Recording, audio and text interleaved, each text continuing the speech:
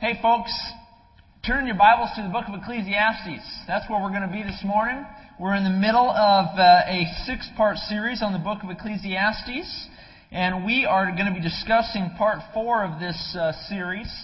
If you haven't joined us, don't worry. You're going to be able to track in right along. You're going to be able to jump into the book and get right into it.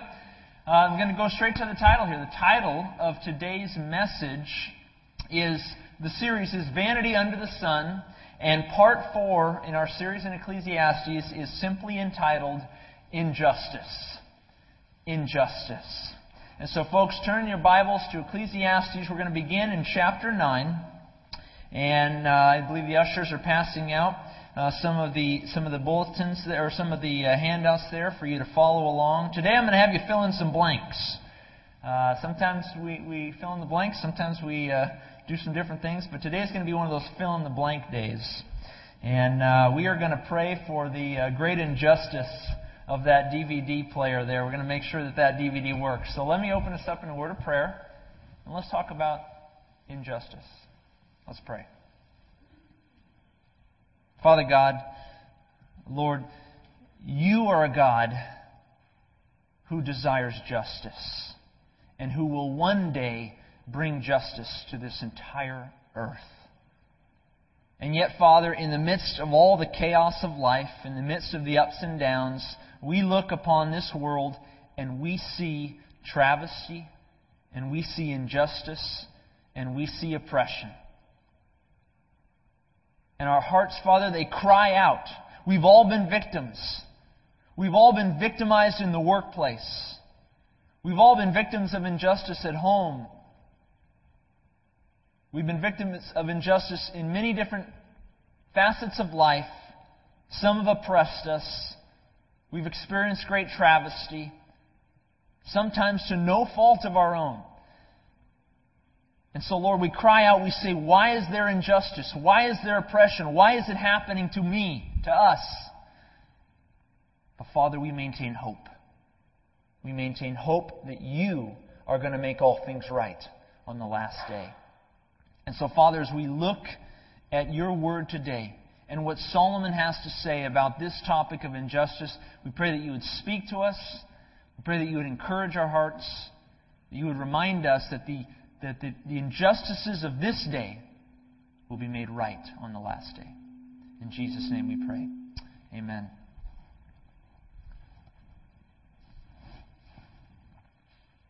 Vanity Under the Sun, Part 4 on injustice. What I would like to do in this study is I'd like to take us through 4, you might say, summary statements that Solomon makes in the book of Ecclesiastes about injustice. Now, up until this point in our series, we've simply been going through Ecclesiastes verse by verse. We started in chapter 1, vanity of vanities, says the preacher, everything's vanity. We went on to chapter 2, and then last week we were in the early part of chapter 3. But from here on out, we're going to take a little bit more of a topical approach to the book of Ecclesiastes, because really that's what Solomon does.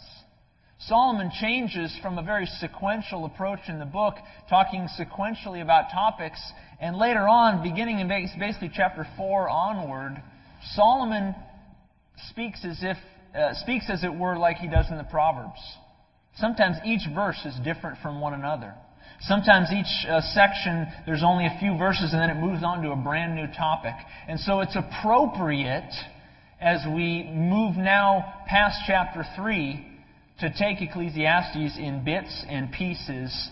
And today we're going to look at about 4, 5, 6 passages on the issue of injustice that are scattered throughout the book. And so on your outlines, I want to make a first summary statement about Solomon's perspective on injustice and oppression. We're talking initially here about Solomon's perspective on injustice and oppression. And the first statement is this in your outline. Friends, earthly rewards are not guaranteed to the talented, the studious, or the diligent ones. Turn in your Bibles to Ecclesiastes 9. We're making the point here that earthly rewards are not guaranteed to the talented, studious, or diligent ones. Ecclesiastes chapter 9, verses 11 and 12. Solomon says this. He says, I returned, and I saw under the sun, in this life, on earth, I saw under the sun that the race is not to the swift, nor the battle to the strong, nor bread to the wise, nor riches to men of understanding, nor favor to men of skill. But time and chance happen to them all. For man does not know his time. Like fish taken in a cruel net, like birds caught in a snare, so the sons of men are snared in an evil time when it falls suddenly upon them. You know, when I was growing up, all I wanted to do in life was to be a baseball player. That's all I thought about from age 4 to my high school days. Every day I thought about becoming a Major League Baseball player. And I trained, and I trained, and I trained. I played Little League, I played Senior Leagues, Pony Leagues, Babe Ruth, whatever you want to call it. I did it all. I can't tell you how many ground balls my dad would hit me during the week. I mean, we just, boom, he'd hit me a ground ball, I'd field it, I'd throw it back. I think I fielded 1 million ground balls in my life. I really do. Fly balls. He would hit me fly balls, and I'd run, and I'd catch them, and I'd slide, and I'd catch them. And I was training and training and training my whole childhood to be a Major League Baseball player. That's all I did. And then, at about the age of 16, I started looking at all that training. I started looking at my skill and my talent that I had developed in the game. And at 16 years of age, I realized I wasn't good enough. I wasn't good enough. All that work, all that training, all that time and effort from age 4 until my high school days, and there came a moment in my life where I looked upon my baseball career and I realized I'm not going to make it. I'm not going to make it. How about you? Maybe you went to school. You got a degree in a field of study that you were absolutely sure you were going to become an expert in. This was going to be your field. But now, years later, you're working in a job that has nothing to do with your degree, that has nothing to do with that hope and that dream. Maybe you're a person who's climbed the ladder of life by working hard, by dedication, by perseverance. And you work diligently, trying to impress the boss, and yet despite all that hard work, perhaps you are still so far off from that promotion or that pay raise that you were hoping for. Friends, Solomon says in Ecclesiastes 9, he says, in this life, in life under the sun, there are no guarantees that your talent, your commitment to education, the perseverance you put toward your job, there is no guarantees that these things will satisfy your hopes and dreams. No guarantees. Why? Because life is filled with injustice. Life is filled with injustice. Solomon says that evil and injustice can suddenly overtake us like a fish caught in a net or a bird caught in a snare. It can happen quickly, unannounced. Just when we think we're going to get ahead in life, something comes along and pushes us down. Life is unjust. Life is not fair. The race is not always to the swift. The battle is not always won by the strong. Bread not always given to the wise, nor riches to men of understanding, nor favor to men of skill. But time and chance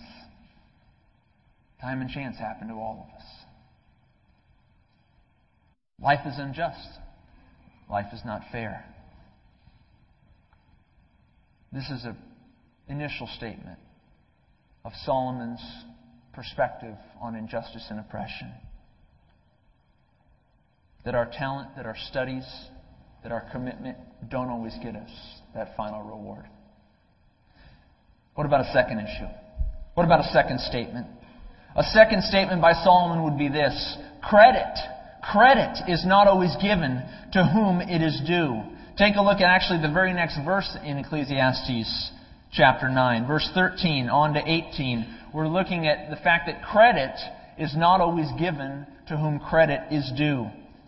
Chapter 9, verse 13 to 18 says this: This wisdom I have also seen under the sun, and it seemed great to me. There was a little city with few men in it, and a great king came against it, besieged it, and built great snares around it. Now there was found in the city a poor wise man, and he by his wisdom delivered the city, and no one remembered that same poor man. Then I said, Wisdom is better than strength. Nevertheless, the poor man's wisdom is despised, and his words are not heard.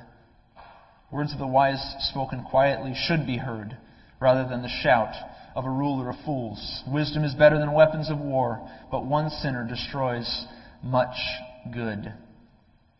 In our Melting Pot group, we have a Bible study, a kind of every other week Bible study. And last year we were going through the book of Hosea, and we were coming across the topic of injustice. And I had asked the group, can you give me examples of injustice in your life? And one individual spoke up and said, in the workplace,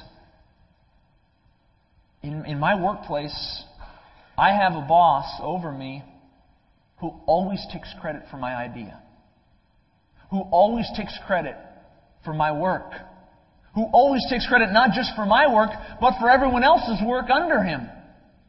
He takes the ideas and the hard work and the effort and the accomplishments of those under him, and he takes them and he shows them to the one who is above him. He says, look what I did. Look what I accomplished.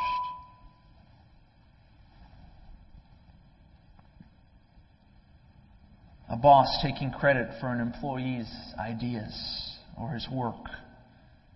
Likewise, Solomon says, hey, here's a simple peasant.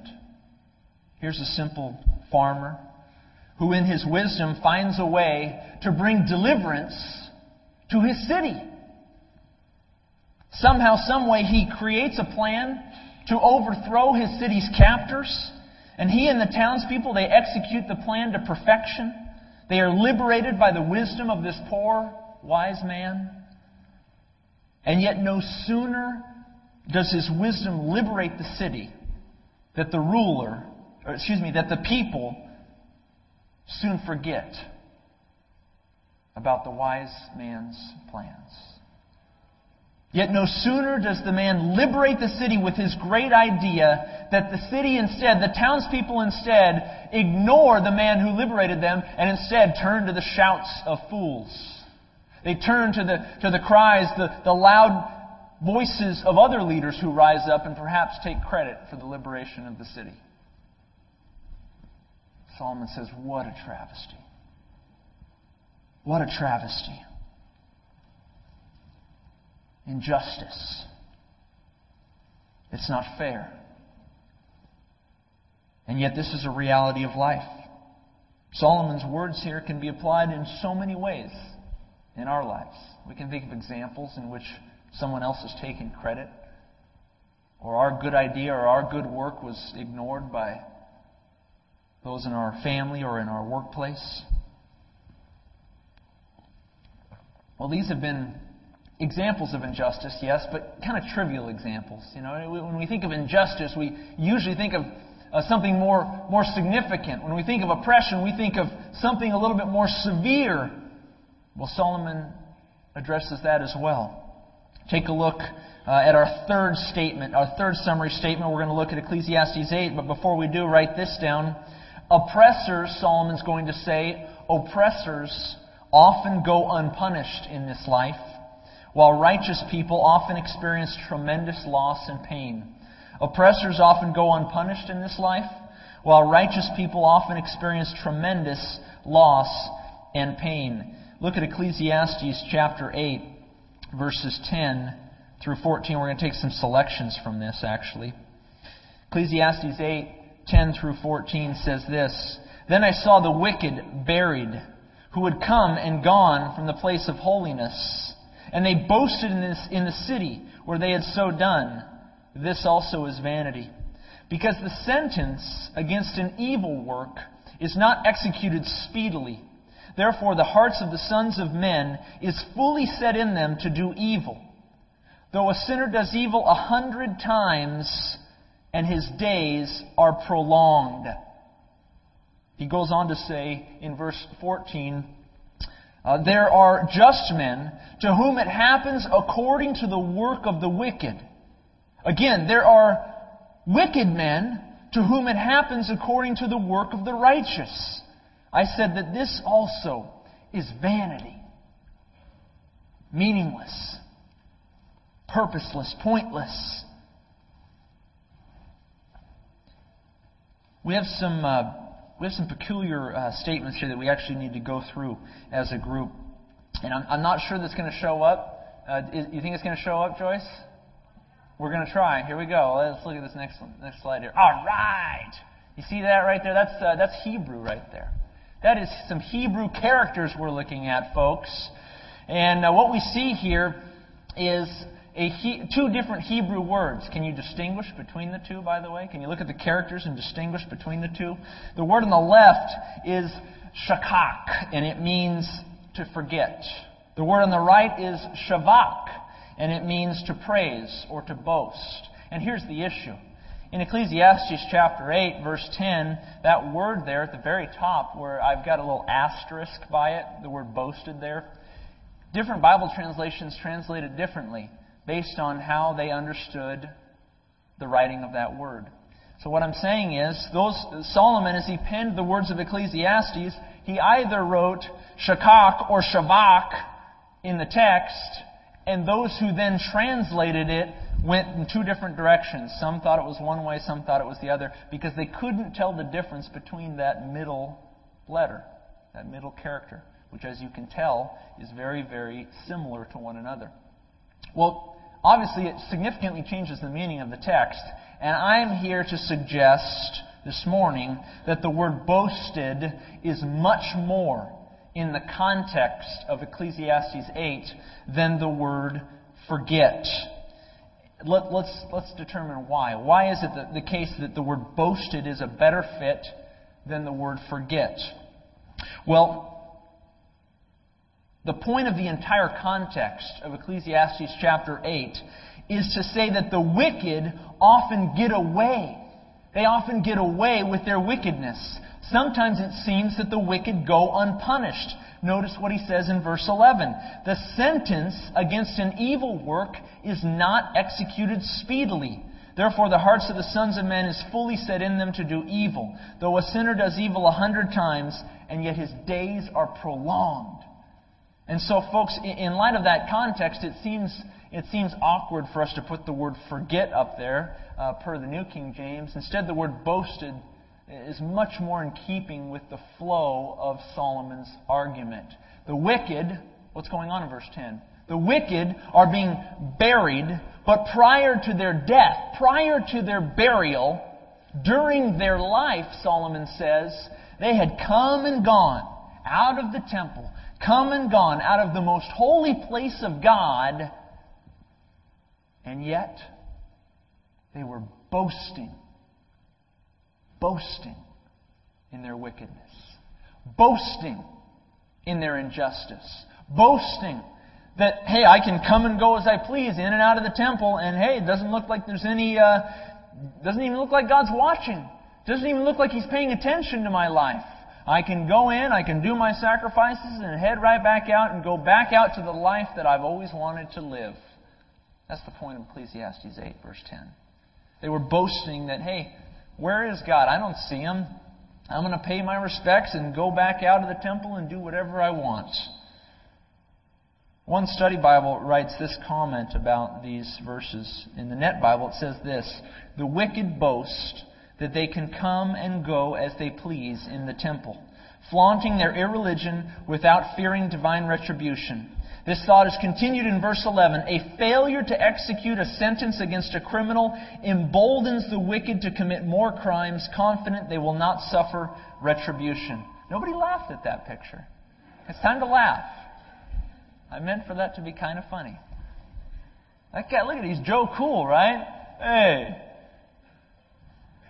nobody can harm me. Nobody can bother me. I'm the king, right? I can do whatever I want. I can go in the temple and come back out and do whatever I want. I can come to church and walk back out and do whatever I want. I'll pay my dues for a little bit, but hey, God's obviously not watching. So why bother living the holy life? Why bother living the good life? Because it sure seems to me that every time I do wrong, nothing bad happens.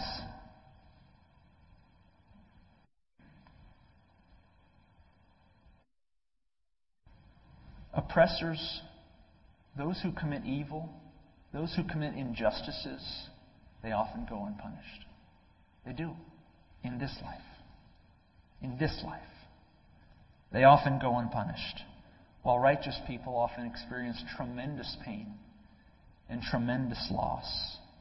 Remember at the end, in verse 14, it said, I see the wicked, and they're getting the lot of the righteous. They're getting the blessings that a righteous person should get. I see the righteous, and they're getting the lot of the wicked.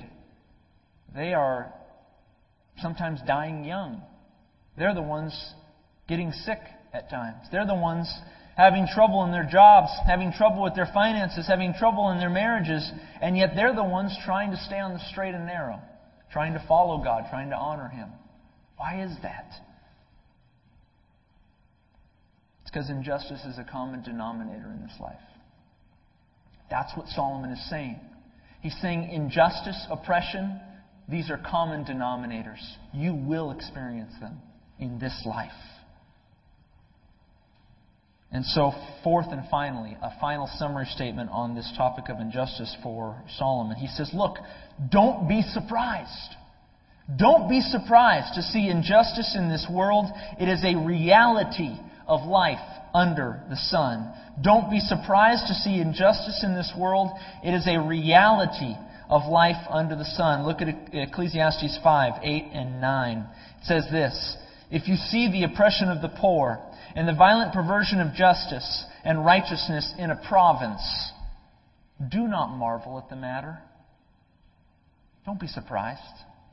For high official watches over high official, and higher officials are over them. Moreover, the profit of the land is for all. Even the king is served from the field. Now, I get the first part. Okay, don't be surprised if you see oppression and violent perversion of justice, etc. But what about that latter part about the high officials and the kings? What's going on there? Well, see, there's a key word that I've highlighted. The word watches over. It's shamar in Hebrew. And the word shamar in Hebrew means this. It means to keep, to guard, or to protect. To keep, to guard, or to protect. Interestingly, and this is important about this verse. Interestingly, that verb, to keep watch over, to watch over, shamar, it can have both a positive sense, in the sense of positively protecting someone or positively guarding someone, or it can have a negative sense, in the sense of to protect my own interests. So take a look at two different Bible translations here. They take them in different ways. The Amplified Bible, for instance, takes this word in a positive sense, and it translates it like this. Do not marvel at the matter. Be sure that there are those who will attend to it. For a higher official than the high is observing, and higher ones are over them. And so the Amplified Bible and others like it, they take this word shamar and they take it in a positive sense, saying, yeah, don't be surprised at injustice, but take heart. Because government officials are watching over these injustices, and those governing officials and the kings, they will make sure injustice is handled.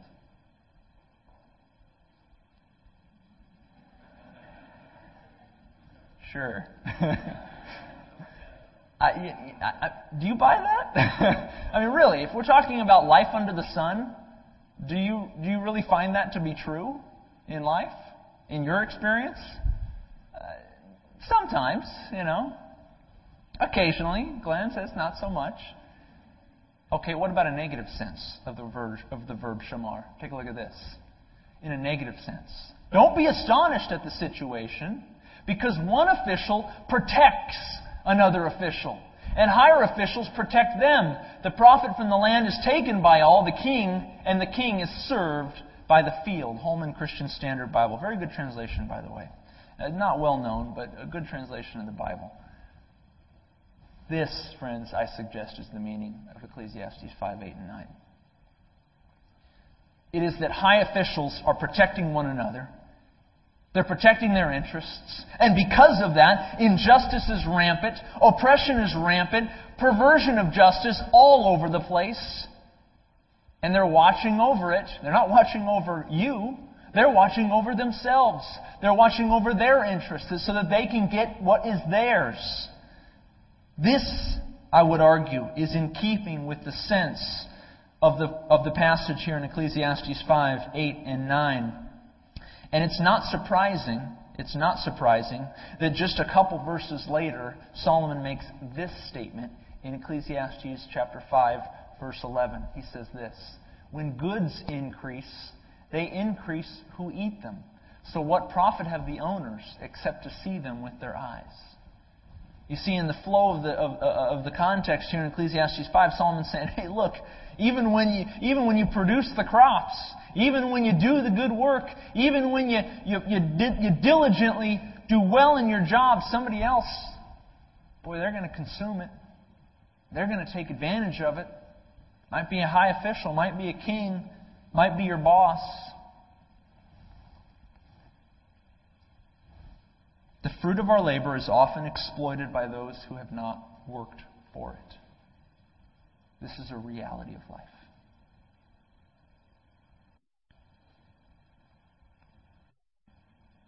Oppressive persons, institutions, and governments will consume the fruits of our labor.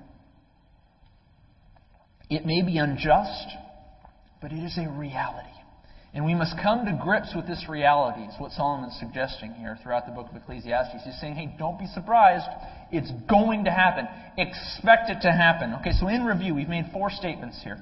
We're not done, but we've made 4 initial statements about what's going on with injustice. First, we've said that earthly rewards are not guaranteed to the talented, studious, or diligent ones. Second, we said that credit is not always given to whom credit is due. Third, oppressors often go unpunished in this life, while righteous people often experience tremendous loss and pain. And fourth, don't be surprised then to see injustice in this world. It is a reality of life under the sun. Now, these are Solomon's thoughts on injustice. This was a topic of great interest to Solomon, as a matter of fact.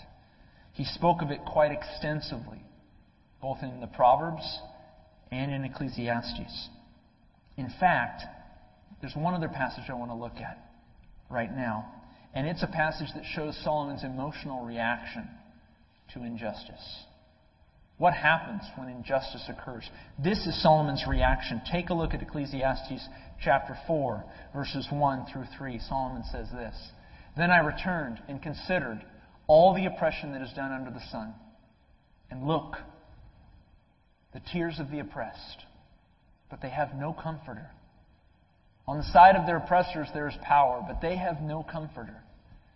Therefore I praise the dead who are already dead, more than the living who are still alive. Yet better than both the living and the dead, is he who has never existed, who has not seen the evil work that is done under the sun."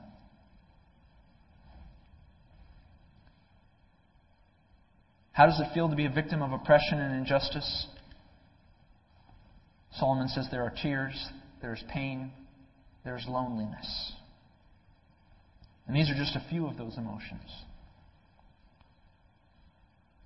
We could speak also of frustration, of bitterness, of anger. I think these also characterize some who have been oppressed. Some who have had injustices happen upon them. Solomon says he finds injustices like these to be so painful and so distressing that death seemed like a better option than to go through a constant life of oppression. Or better still, Solomon says, hey, how about never having existed than to experience the pain and the sorrow of injustice? These are bold statements. These are significant statements. These are intense statements. And we read them and we go, this is the Word of God? Really? Are we to read this and think this is God's perspective? As we've been learning in the book of Ecclesiastes, there are many, many, many moments in which Solomon speaks not looking up at the heavens, but looking only at this earth. There are many, many moments when Solomon willingly puts on his blinders and he just looks at this life. He doesn't consider God. For a moment, he doesn't consider life beyond the grave. He just looks, as it were, through the lens of humanism, through the lens of naturalism, through the lens of existentialism. And when he does, this is his conclusion in verse 2 and verse 3. When he puts on the lens of humanism for a time, which he does often in the book of Ecclesiastes, when he puts on the lens of naturalism, that is the only alternative. Verses 2 and 3. Friedrich Nietzsche, amazing philosopher of his day, he said, look, if you don't have power, if you don't have the will to power, if you don't have the ability to overcome your oppressors, you might as well die. You might as well die. That was Nietzsche's perspective. If you're not powerful, if you're not able to remedy your situation, you're better off dead. No different in Solomon's words.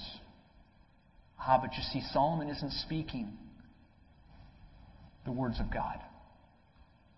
Solomon right now is telling us the words, the wisdom of this world. He's saying, if this world is all there is, then verses 2 and 3 is the only alternative. If this world is all there is, then the best thing to do is to die or to never have existed.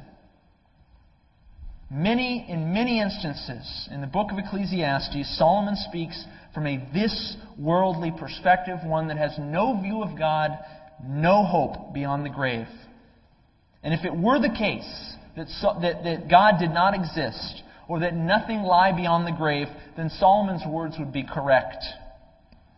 If we were to strictly look at this life from a humanistic, naturalistic point of view, then Solomon's words would be correct. But is this really to be our reaction to injustice? Are those words really to be our reaction to oppression? The answer is no. No. Are we to respond to injustice by giving up hope or wallowing in despair or wishing death upon us? No. And even Solomon's going to say no. Let's take a look now at a better response to injustice. What is a better response to injustice according to the words of Solomon? We're going to say 4 more things that is Solomon's better response. When Solomon takes off the blinders and begins to look up and begins to consider, well, wait a minute. If we are to look at the philosophy of this life with God in perspective, with a hope beyond the grave, what are some answers we can give in response to injustice?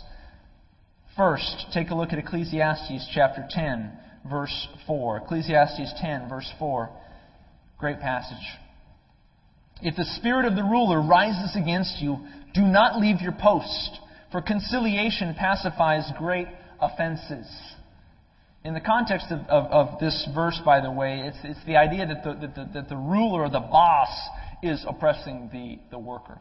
Okay? So we have a statement here by Solomon. If the spirit of the ruler is rising up against you, don't leave your post. For conciliation pacifies great offenses. The word conciliation, marpe in Hebrew, means composure. It means a soothing tongue. It means to keep your composure in an emotionally charged situation. Maintain perspective. Rise above the heat of the moment and let your ruler's anger, let your boss's anger be met with your words of peace and your conduct of faithfulness. The first statement in a better response to injustice is this: confront injustice with faithfulness and peace. Confront injustice with faithfulness and peace. Solomon's advice is very clear in chapter 10, verse 4, and it's fundamental to all of us, particularly in the workplace.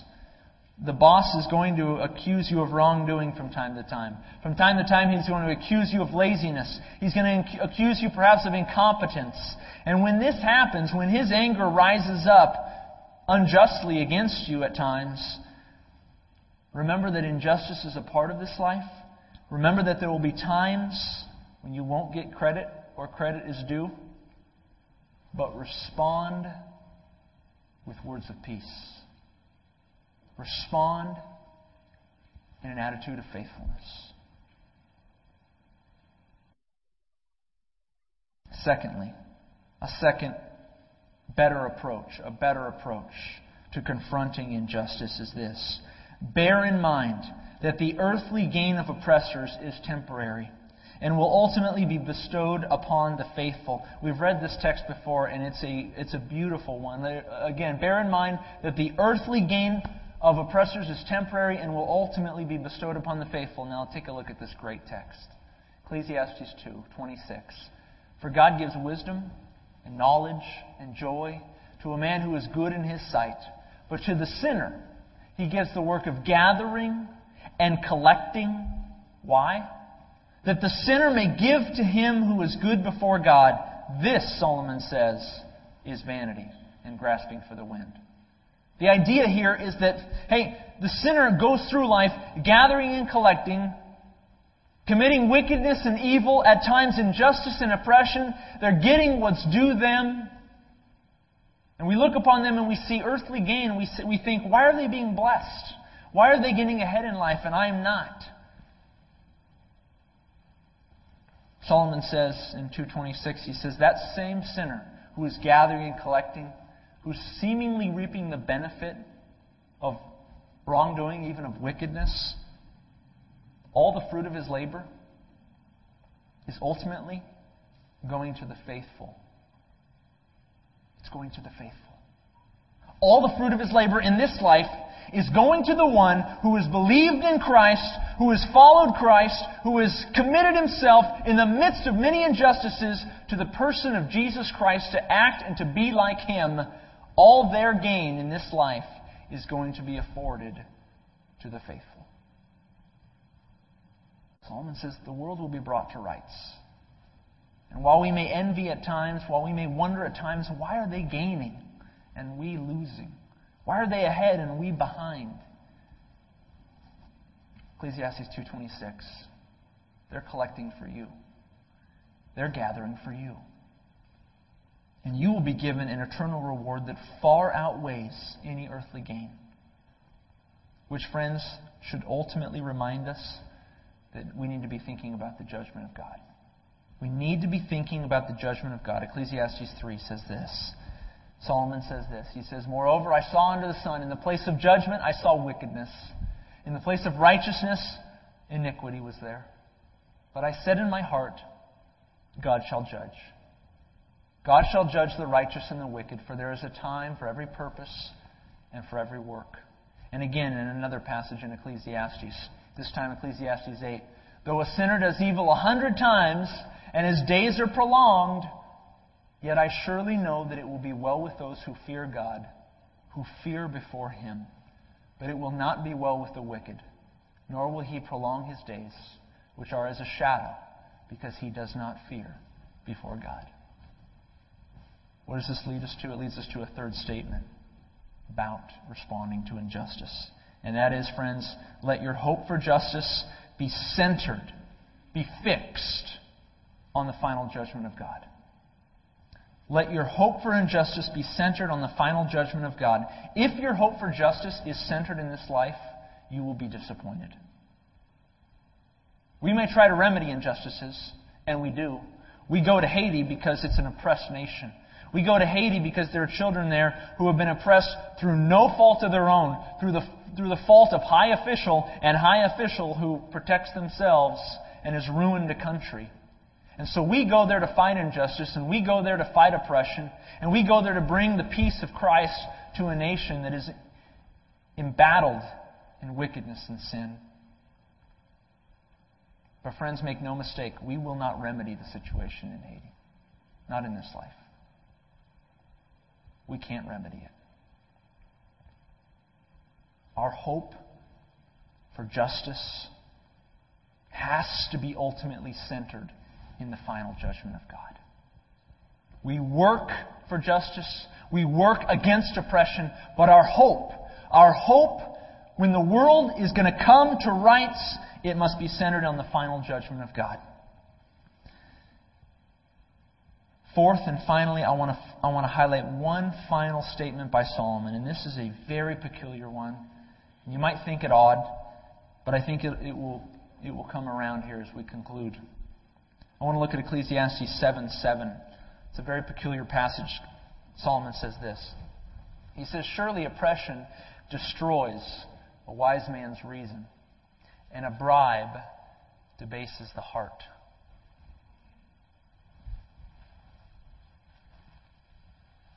What does Solomon mean by that? Solomon's thoughts are these. Solomon is suggesting, he's saying, surely oppression destroys a wise man's reason. That is to say, one who is a victim of oppression, one who is a victim of injustice, can easily lose sight of truth and of reason. One who is a victim of oppression, a victim of injustice, can easily have their reason destroyed, have truthfulness destroyed in their mind, have it mixed up because of the injustice, because of the oppression that they're undergoing. And a bribe, Solomon says, debases the heart. What does that mean? I would argue this.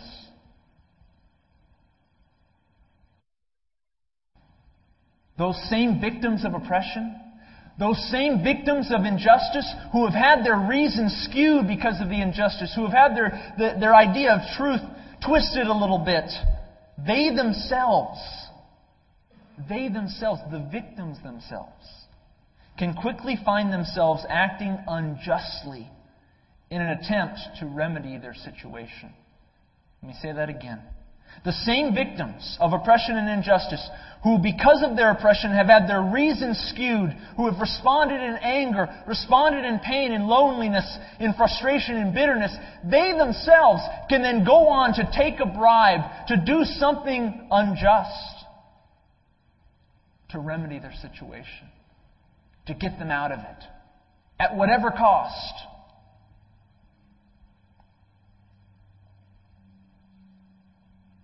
I think of the movie Defiance. There's a picture of it behind me. I don't know how many of you have seen it. It's a violent movie. I'm not going to lie. But it's a powerful story. How many of you have seen this movie? Wow, I was surprised. I didn't think it was that popular. This movie Defiance is about the Holocaust. It's about the Holocaust. It's about a Jewish family. On the left, you see Daniel Craig, the actor. On the right, Liev Schreiber. And these two men are brothers. They're brothers. They're Jewish brothers. They're from Russia. And at the onset of World War II, Hitler and the Nazis have come into Russia and have killed their family. Hitler and the Nazis, in cooperation, by the way, with some of the Russian officials, have killed their father and their mother, have pillaged the family farm, have utterly ruined these two men's lives. Through no fault of their own, they were victims of injustice. They were victims of oppression. Their mother, their father, their family farm, all that they had, gone at the onset of World War II. These two brothers ultimately take two different paths in response to injustice. The man on the right, he gets angry. He responds in vehement anger because of the injustice due him. The injustice that has come upon him, I should say. And he responds by going to fight against and to kill any Nazi any Russian oppressor. He rises up and he takes a gun and he goes out and he joins militias to fight against Hitler, to fight against the Nazis. Not only that, he ends up, because his farm was stolen from, he ends up stealing from other Russian citizens who were neutral with respect to what was going on. They were peasant farmers, and he ended up, because his family farm had things taken from him, he went around stealing food, stealing goods, stealing supplies, because he felt that because he had experienced injustice, he could then take from all the rest. The brother on the left, ultimately, there were moments when he didn't, but he ultimately refused to do that. He refused to steal. He refused to take vengeance. He took up arms to protect himself, to protect those that were with him as they wandered through the wilderness in Russia, protecting this Jewish segment of people that were running from the Nazis. He protected, but he didn't lash out in vengeance. He didn't steal. He didn't pillage. He responded to oppression with truth and reason. I think of other examples, friends. I think of terrorists. A terrorist often claims that they are fighting against, that they are sending bombs or sending a suicide bomber or doing a travesty like 9/11 in the name of getting back at a Western government, or in the name of getting back at the Western oppressors, and yet they're killing innocent people that had nothing to do with the situation to begin with. I think of changes in third world government. Think about this. Anytime a new political candidate rises up to office, how does he do so? He rises up by decrying the injustice and the oppression of his predecessor. He rises up to political office and says, "Oh, we will not be like them. We won't treat the citizens in that way." And what do when they get into office? They find ways to oppress. They find ways to commit injustice. I think of King David. How about a biblical example? A man who was chased by Saul. Time and time again, David was running for his life. A terrible atrocity, terrible oppression and injustice. Saul tried to kill him multiple times, and David narrowly escaped. And yet, what does David do when he becomes king? He sees a lady that he likes.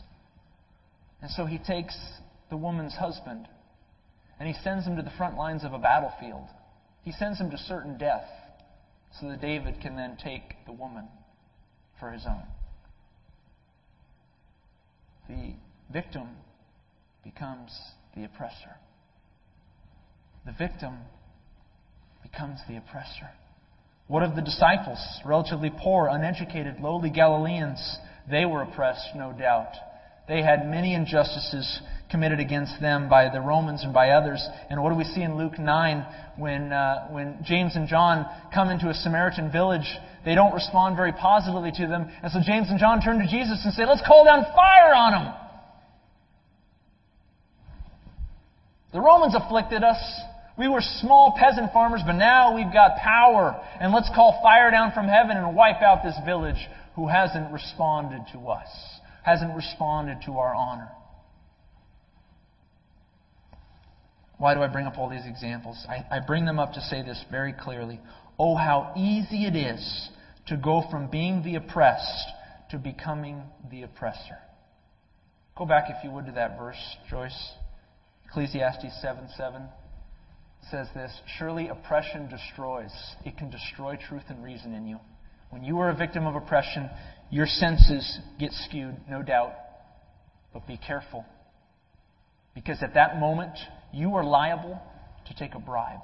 You are liable to do something that would totally debase your heart, debase your integrity, to get out of oppression at all costs. You are tempted to do that. The victim is tempted to then become the oppressor. And that becomes our final point today.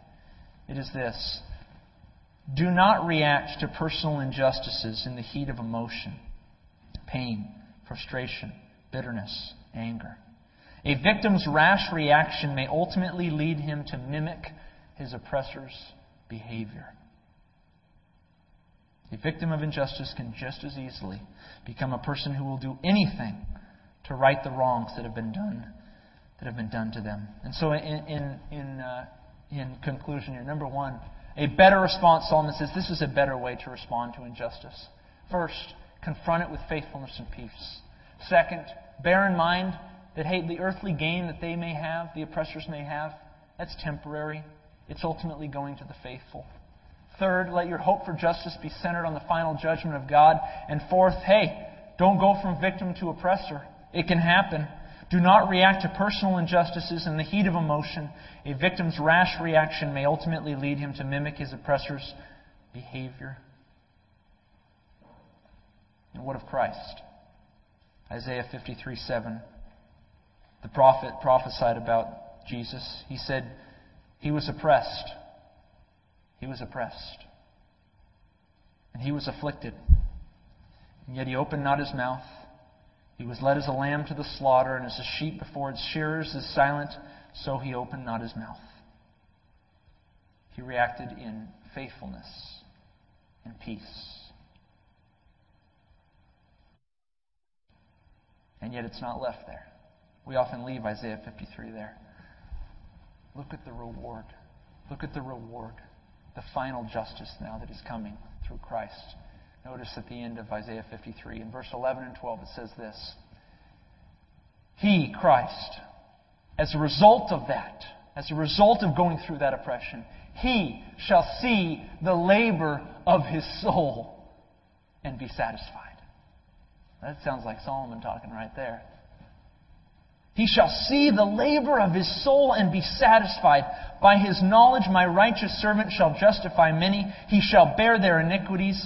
Therefore I will divide him a portion with the great. And Christ shall divide the spoil with the strong. Because he poured out his soul unto death and was numbered with the transgressors. He bore the sin of many and made intercession for the transgressors. Friends, you want to talk about final justice? You want to talk about the world being brought to rights? This is the day it's going to happen.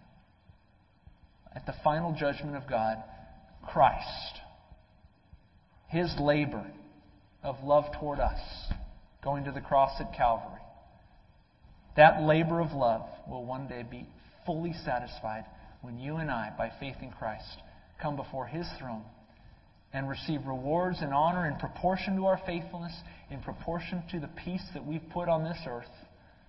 And He will take from the wicked, He will take that oppression and that injustice and the earthly gain that they had, and He will bestow it upon you who have been faithful. Divide the spoil to the strong. Let's pray. Heavenly Father, Lord, this world is filled with injustice and we know it. It is a reality, Father, and we recognize that. And yet, Lord, our hearts just cry out against it. We don't like it. It's painful. It's frustrating. It makes us angry at times. Lord, help us to cope in a better way. Help us not to react in despair. Help us not to react wishing death upon ourselves or wishing vengeance. Help us to react in faithfulness and peace. Help us to react looking at the judgment that You will one day bring. Father, let us not go from being victim to oppressor. May we keep our wits. May Your Spirit guide our reason, the truthfulness that You've put into our hearts. Father, our hope for justice ultimately lies in Your final judgment. In Jesus' name we pray these things. Amen.